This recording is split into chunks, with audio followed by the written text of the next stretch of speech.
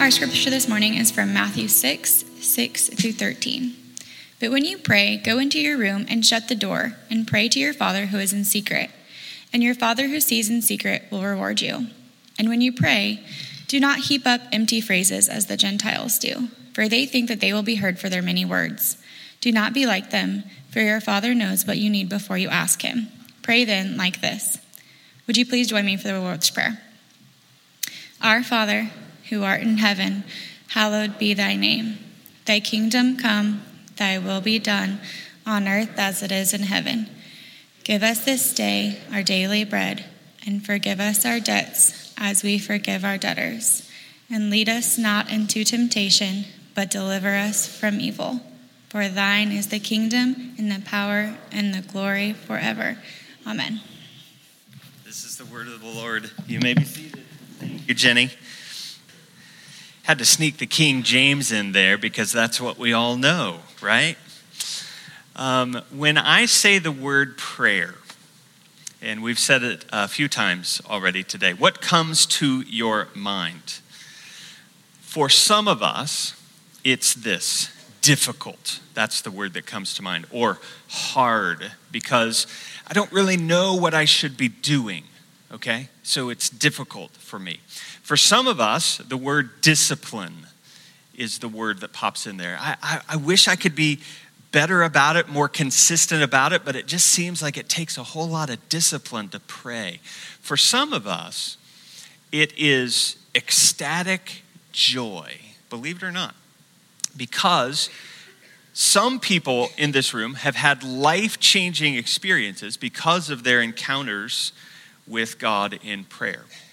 For some of us, words like comfort and soothing come into our mind when we talk about prayer, because there's this peace that seems to come when we are praying, when we have just given it to God, or when we know other people are praying for us. There's this comfort that comes. Maybe this is the word that comes, confusing. Is this doing any good? I mean, it seems like at times I'm just talking to the ceiling when I pray, and so it's very confusing. Some of us would say incredible, because there's a relationship to be found in prayer, and prayer just moves that relationship deeper and deeper and deeper. Some would say frustrating, because sometimes everything goes well in our prayers, but sometimes, let's just be honest, it's like dry rocks when we pray. Questions might be another word that comes to your mind. How in the world do I do this? How do I get better at this? Or let's start at the very, very beginning. How do I want to pray? Okay? And maybe that's where you are. So here's my goal today. My goal today is to give you one simple, practical way to get better at this thing called prayer. And as we started, we talked about, what word comes to your mind when we talked about prayer. What if that word that came to mind is, in fact, Jesus?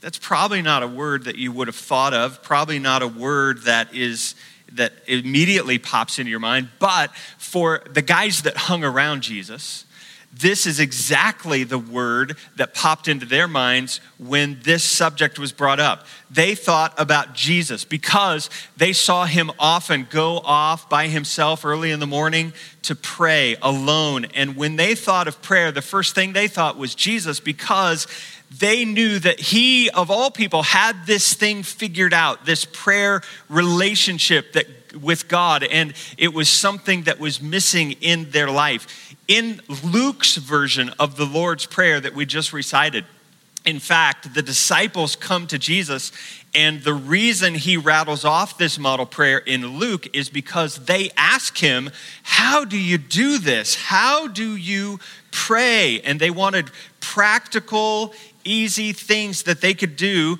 They were asking Jesus, how do we communicate with God and get the relationship that you have with God? How do we do that? And that would be our question today, right? How do we do this? And in Matthew chapter 6, right in the middle of the Sermon on the Mount, Jesus gives us a few important features of prayer. I just want to brush over a couple of them, and then we're going to move on to something very practical today. First, there are two key words in the text that Jesus, I think, wants to get in our minds, and we need to focus on. The first one, this is the way verse 7 reads in the New Century Version. It goes like this: and when you pray, don't be like those people who don't know God. They continue saying things that mean nothing, thinking that God will hear them because of their many words. In the ESV that I have highlighted on the screen, the phrase is empty phrases.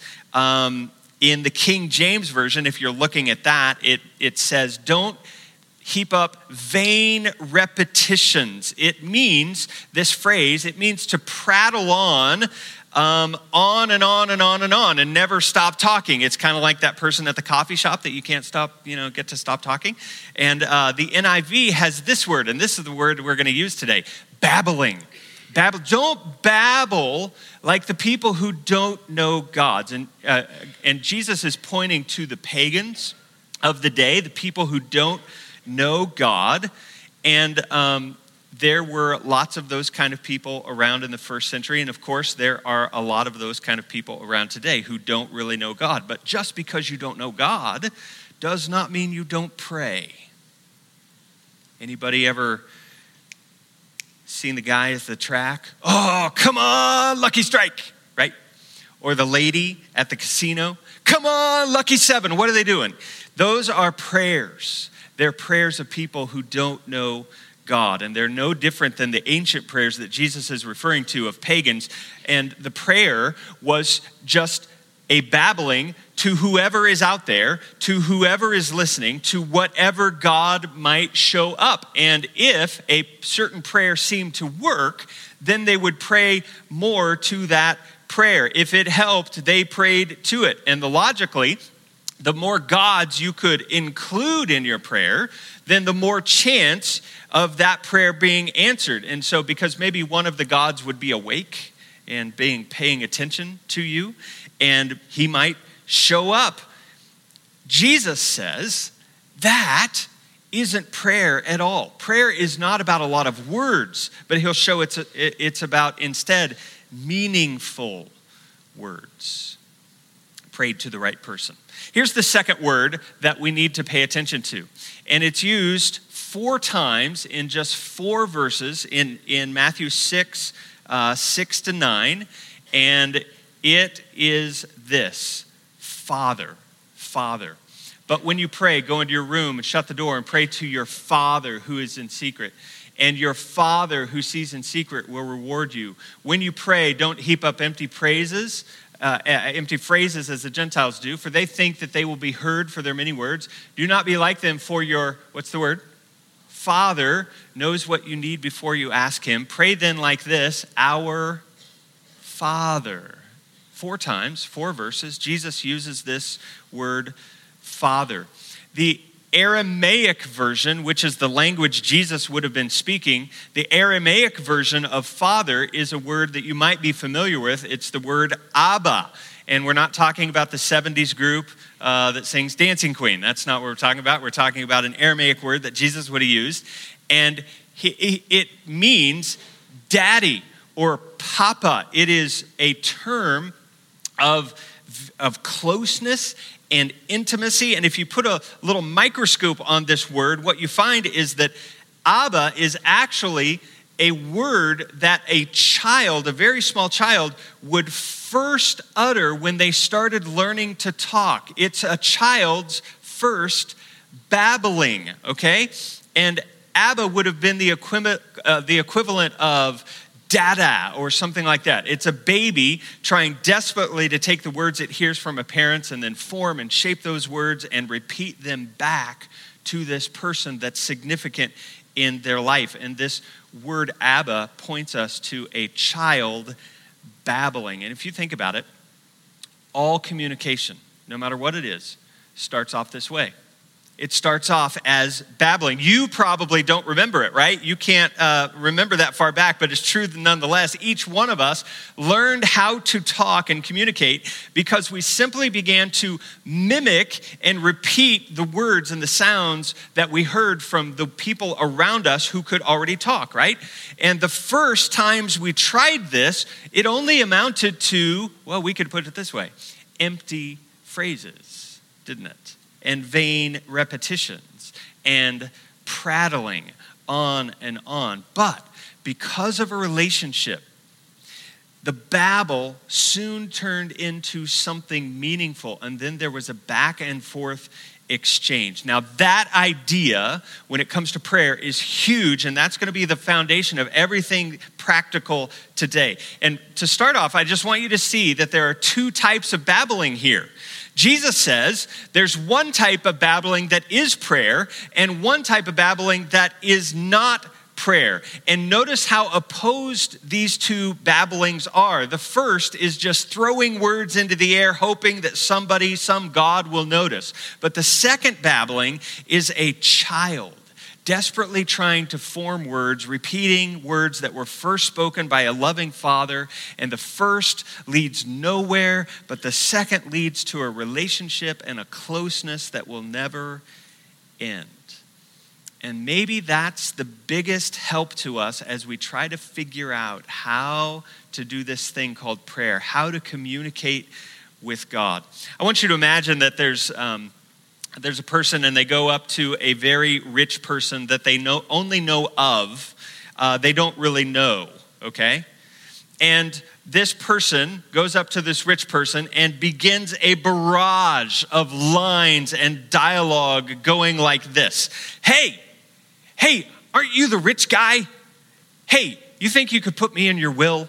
I mean, I'd really like some of your stuff when you die. What do you think, man? Can you give me a house, maybe some of your cars, maybe some of your stocks when you knock off? Because you're not going to need them, right? You won't. There's no reason you shouldn't give that to me. And he would just keep going and going in the rich man's face. How would that go? How would that end? That's crazy, right? That's lunacy. And yet, it is not unheard of at all for a very wealthy person to leave some incredible gift of wealth to a person who wasn't even a part of their family, maybe even a distant acquaintance. Why would they do that?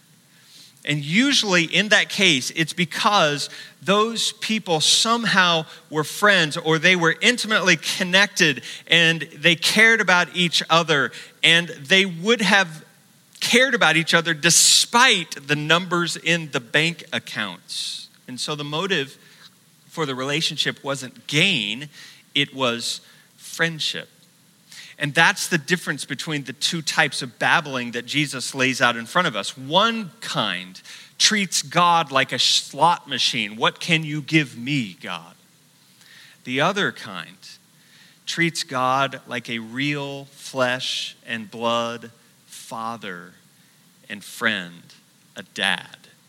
Now, two quick truths about prayer out of all of that. Number one, prayer is pretty simple. It's a conversation with your good father. That's what prayer is. Eugene Peterson puts it this way. He says, prayer is answering speech. The first word is God's word. Prayer is a human word, and it's never the initiating and shaping word simply because we are never first, we are never primary. Do you understand what that means? It means that we're just repeating a conversation that God has already started when we pray. That's all we're doing. It's just like a parent speaking to a tiny baby, and they're trying to get the baby to form words. Mama, dada, right? And then the baby learns them and begins to imitate them and spit them back. And then the parents sprinkle more words and the baby learns more words. And before you know it, there's communication taking place. There's back and forth and mama and dada and yay. And then that quickly turns into, I want a tattoo. And You're not getting a tattoo while you live under my house, right? At least that's the way it went under my roof. Okay. And just like that, communication is a learned thing. And it's no different when we attempt to communicate with the God who created us all. And everyone seems to want to do this, by the way. There was a study that was done, and 30% of atheists who said there is no God ever, anywhere, 30% of those people admitted to praying sometimes. 17% of them admitted to praying occasionally. Why is that? They don't believe in anything to pray to, and yet they're doing. And it's because this instinct to communicate with the God who made us is universal. And when we attempt to talk to God, when we start, we are the baby, and we have no chance to know what we're supposed to say unless we hear it first from God. Okay? So here's point number 2, that prayer is not only simple, but prayer is scripture. Prayer is scripture. It is simply repeating the language of God. And the way we hear God's side of the conversation is going to be the big practical help today. We hear God's side of the conversation in the words that he's already spoken to us. And where are those words? Those words are in the pages of Scripture. That's the big idea. Scripture is the language of God. Scripture is the way that God speaks with you. And so if you want to have a conversation with God, you have to first go to Scripture. Now, and I believe that this thing today, just this little truth, will revolutionize your relationship with God more than anything else. It has the potential to, okay? Because when you learn God's language, what he thinks and what he loves and what he hates and what he wants and how he wants to do it, when you learn all of those things, somewhere along the line, you're going to come to find, oh my goodness, I love the thing that God loves. Or I hate the thing that God hates. Or I want to be involved in the thing that God wants to be involved in. And you're going to find yourself saying, oh, me too. And that's where a relationship begins between a child and a father. And that's how the relationship grows and deepens. Now, a couple hints here as we get into this. Number 1, it's not an overnight change. It's growth. It is very simple, but that doesn't mean it's not going to take a time, and it's a process. It means we're just like a kid learning to talk, or maybe you've tried to learn a new language somewhere along the way. That doesn't happen just like that. It takes time, okay? And that's what we're doing when we learn to pray. Number 2, when we begin the conversation with God, we're going to be all about the talking baby talk with God for a while, and the 3-syllable words will eventually come, but not right away. And so be willing to fumble your way through some baby talk in order to learn God's language. But the more fluent you get, the deeper the conversation will be. It might be like, have you ever had that friend come and stay with you, or maybe that family, that extended family, and they come and you haven't seen each other for a long time, and you find yourself talking so much that you look up at the clock and you realize it's like 1 a.m., 2 a.m., 3 a.m., but nobody ever wants to go to bed, right? Because you haven't seen each other for a long time, and you're having such a great conversation. Why is that? It's because that's a relationship, right? That you want to keep going. And could our prayers be like that? I think when we get fluent in God's language, that we won't be able to get enough of a conversation with him. And so the big ticket item today is, okay, Dusty, all right, we've laid all that groundwork. How do I do this? E.M. Bounds said it this way. He's a Christian writer that is referenced without fail if you are a person at all interested in prayer, and if you do any reading about it. And E.M. Bounds says this: prayer is not learned in the classroom, but in the closet. We could say it this way today: prayer is not learned in a sermon, but it's learned when you take your scripture and open it and you begin to talk with God. You can give somebody auto tech classes. You can dress them up in coveralls that say Roy right here. You can put them next to a big rolling cabinet of Snap-on tools inside of a garage, next to a nice car with the lift, all of that. You can do all of that. But is that person a mechanic? Not unless they really work on cars. And I think we talk a lot about prayer. We have lists and we have journals and we have books and we have sermons and we have classes on prayer. But are we prayers? Not until we actually pray. And so we're going to take Ian Bounds at his word and we're going to learn by doing today. There are all kinds of patterns of prayer developed by pillars of the church over the centuries that have proven extremely effective for lots and lots of people. And I want to give you just one of those today. And if you want more, here's what I need you to do. I need you to take a card from the pew in front of you and just write in big block letters, just write prayer and include your email address, and we will shoot you a video series that I shot a few years ago on prayer, and it will give you a lot more of these kind of examples, okay? But Martin Luther was a man who had an extraordinary prayer life. One of his friends wrote about him, and he said that it was unusual when Luther didn't spend at least 3 hours every day in prayer. This friend was fortunate one day to overhear Luther and his prayers. And he said this, he wrote this, "Good God, what faith in his words. He speaks with the great reverence of one who speaks to his God and with the trust and hope of one who speaks with his father and friend." Does that sound a little bit like what we're after? Okay, so how did Luther make this work? There's a really famous writing that Luther has on prayer, and it comes by way of a letter that he wrote to a friend. There was a guy named Peter, and I have a picture of Peter. Peter was Luther's barber. This is clearly from the 1600s, yes. And Peter shaved Luther's face, cut his hair, all that good stuff. And Peter was a pretty devout man, but like most of us, he was obviously a little flawed. And at least one day in particular, he had trouble letting go of the shaving knife because he took it home. And in a moment of intoxication during a family meal, he actually stabbed his own son-in-law to death. Okay, I don't know if the son-in-law wasn't happy with his haircut. I don't know what happened. But anyway, Peter goes on trial, and it's Luther that intervenes in Peter's trial so that he's not executed, but instead he's exiled. So now he's living away from his home, and he and Luther begin this series of letters back and forth. And one of the things that Peter wrote in the letters is, "How do I pray?" And this is what Luther wrote him back. This is the formula that Luther gave his barber, Peter.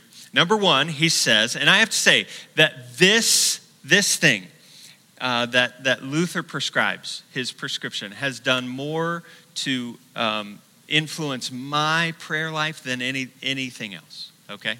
Number one, he says prayer has to become a habit.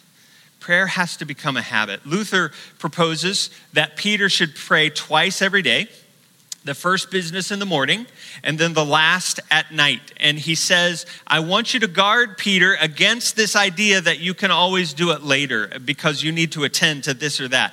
Luther says, Peter, I want you to remember that just like all of the other commands in the Sermon on the Mount, do not kill, do not steal, prayer is also a command. When you pray, it's a command.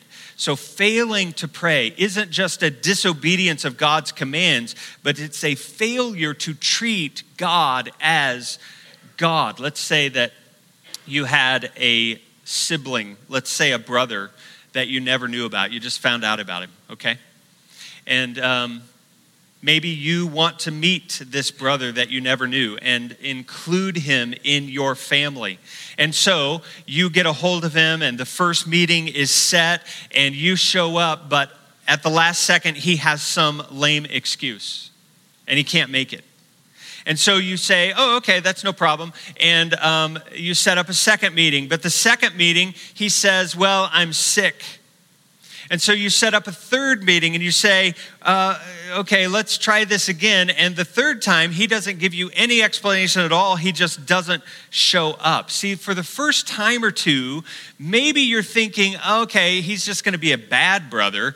But after a certain point, it's clear to everyone and to you that this person doesn't want to even be a brother. And it's the same in our prayers. When we fail to pray, maybe once, maybe twice, okay, but if it's over and over and over, then is God really God to us in our life? We can't skip it just because we don't feel like it. It's a command, so make it a habit. Here's number 2. He says, utilize Scripture so that you'll want to pray. And this is the meat of today. Even though prayer is a duty, there's no reason for prayer to be a drudgery. It should be a joy-filled occasion. And we should do things that incline our heart to want to have a conversation with God. And Luther says that one of these things that we can do is, he calls it a recitation to yourself of Scripture. And it goes this way. Just pick a Scripture.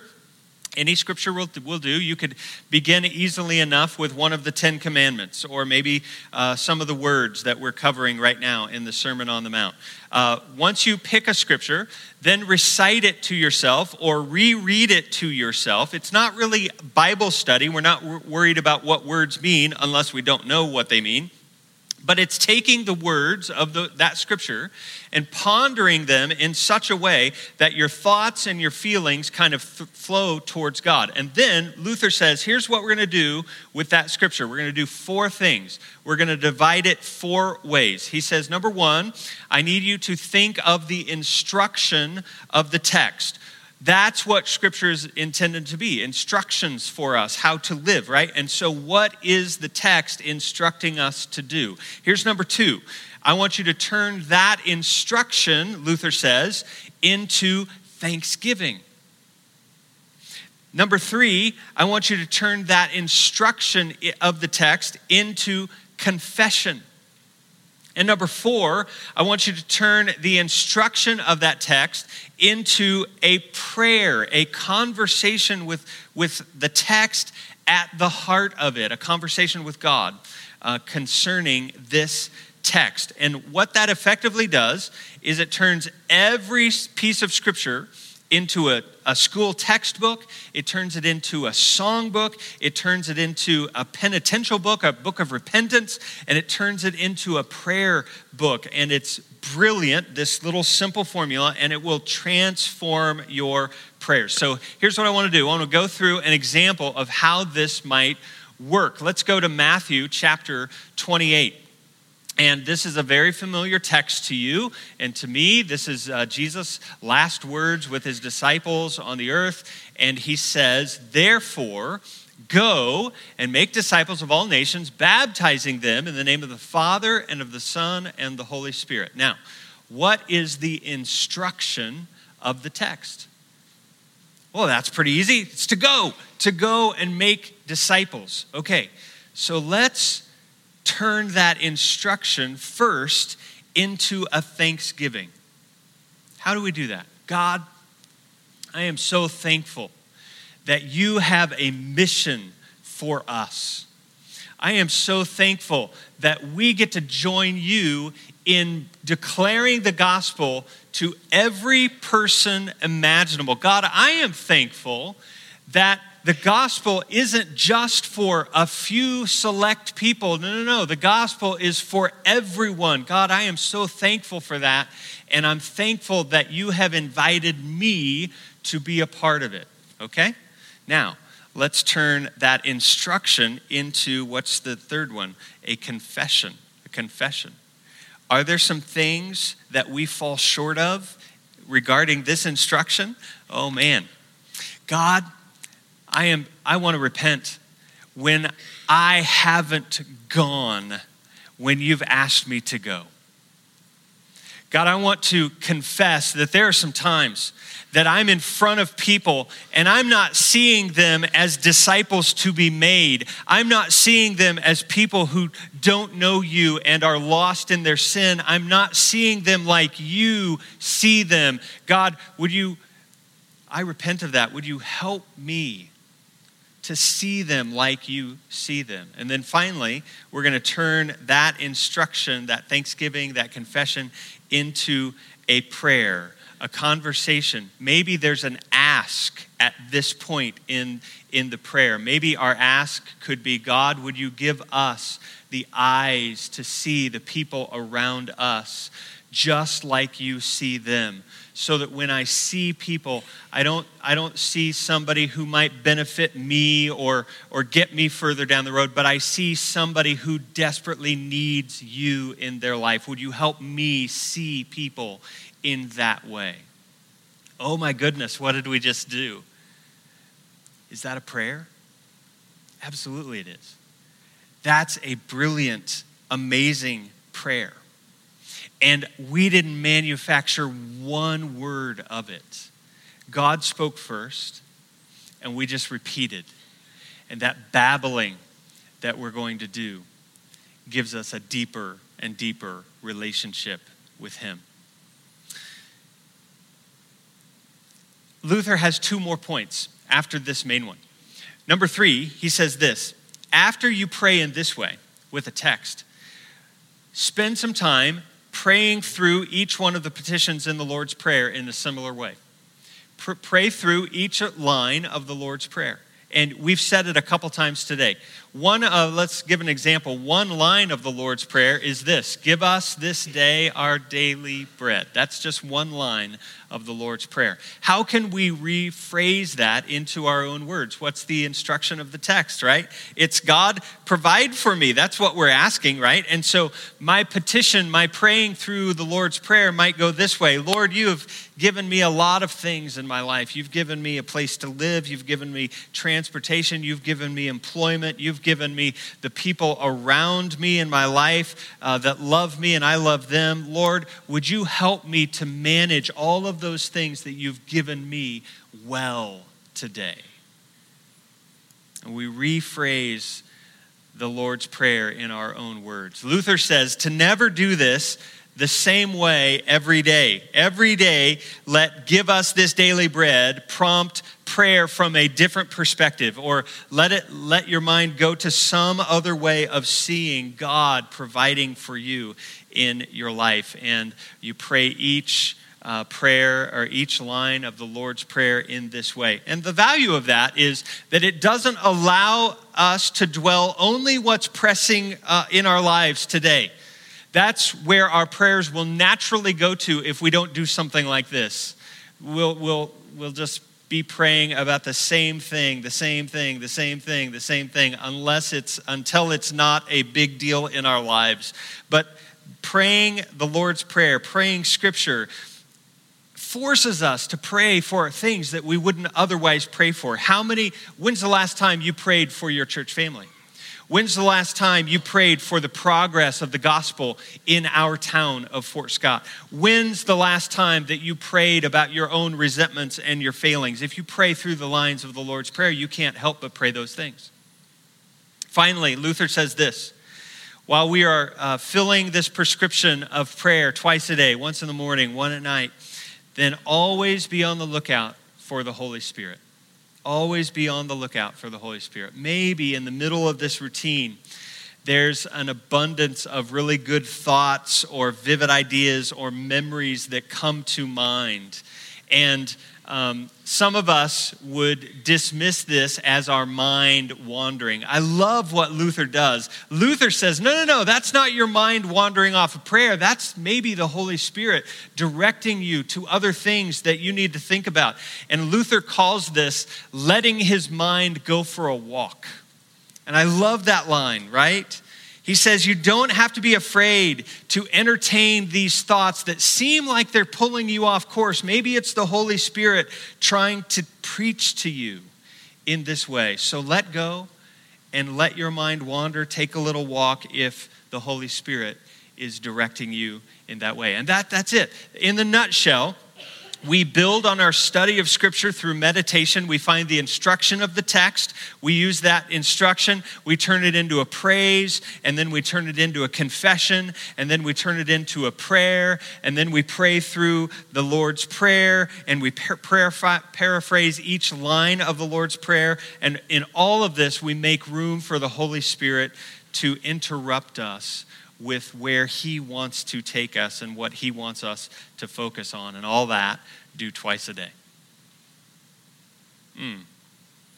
There's been nothing like this in my own life that has deepened my relationship with God. And I hope that that's the same for you. So I want you to try it this week. Use any scripture, but if you have a hard time picking one, I want you to use Proverbs 3, 5, and 6. Proverbs 3, 5, and 6. Trust in the Lord with all your heart. Lean not on your own understanding. In all your ways submit to him, and he will make your paths straight. What's the instruction? Turn that into a thanksgiving. Turn it into a confession.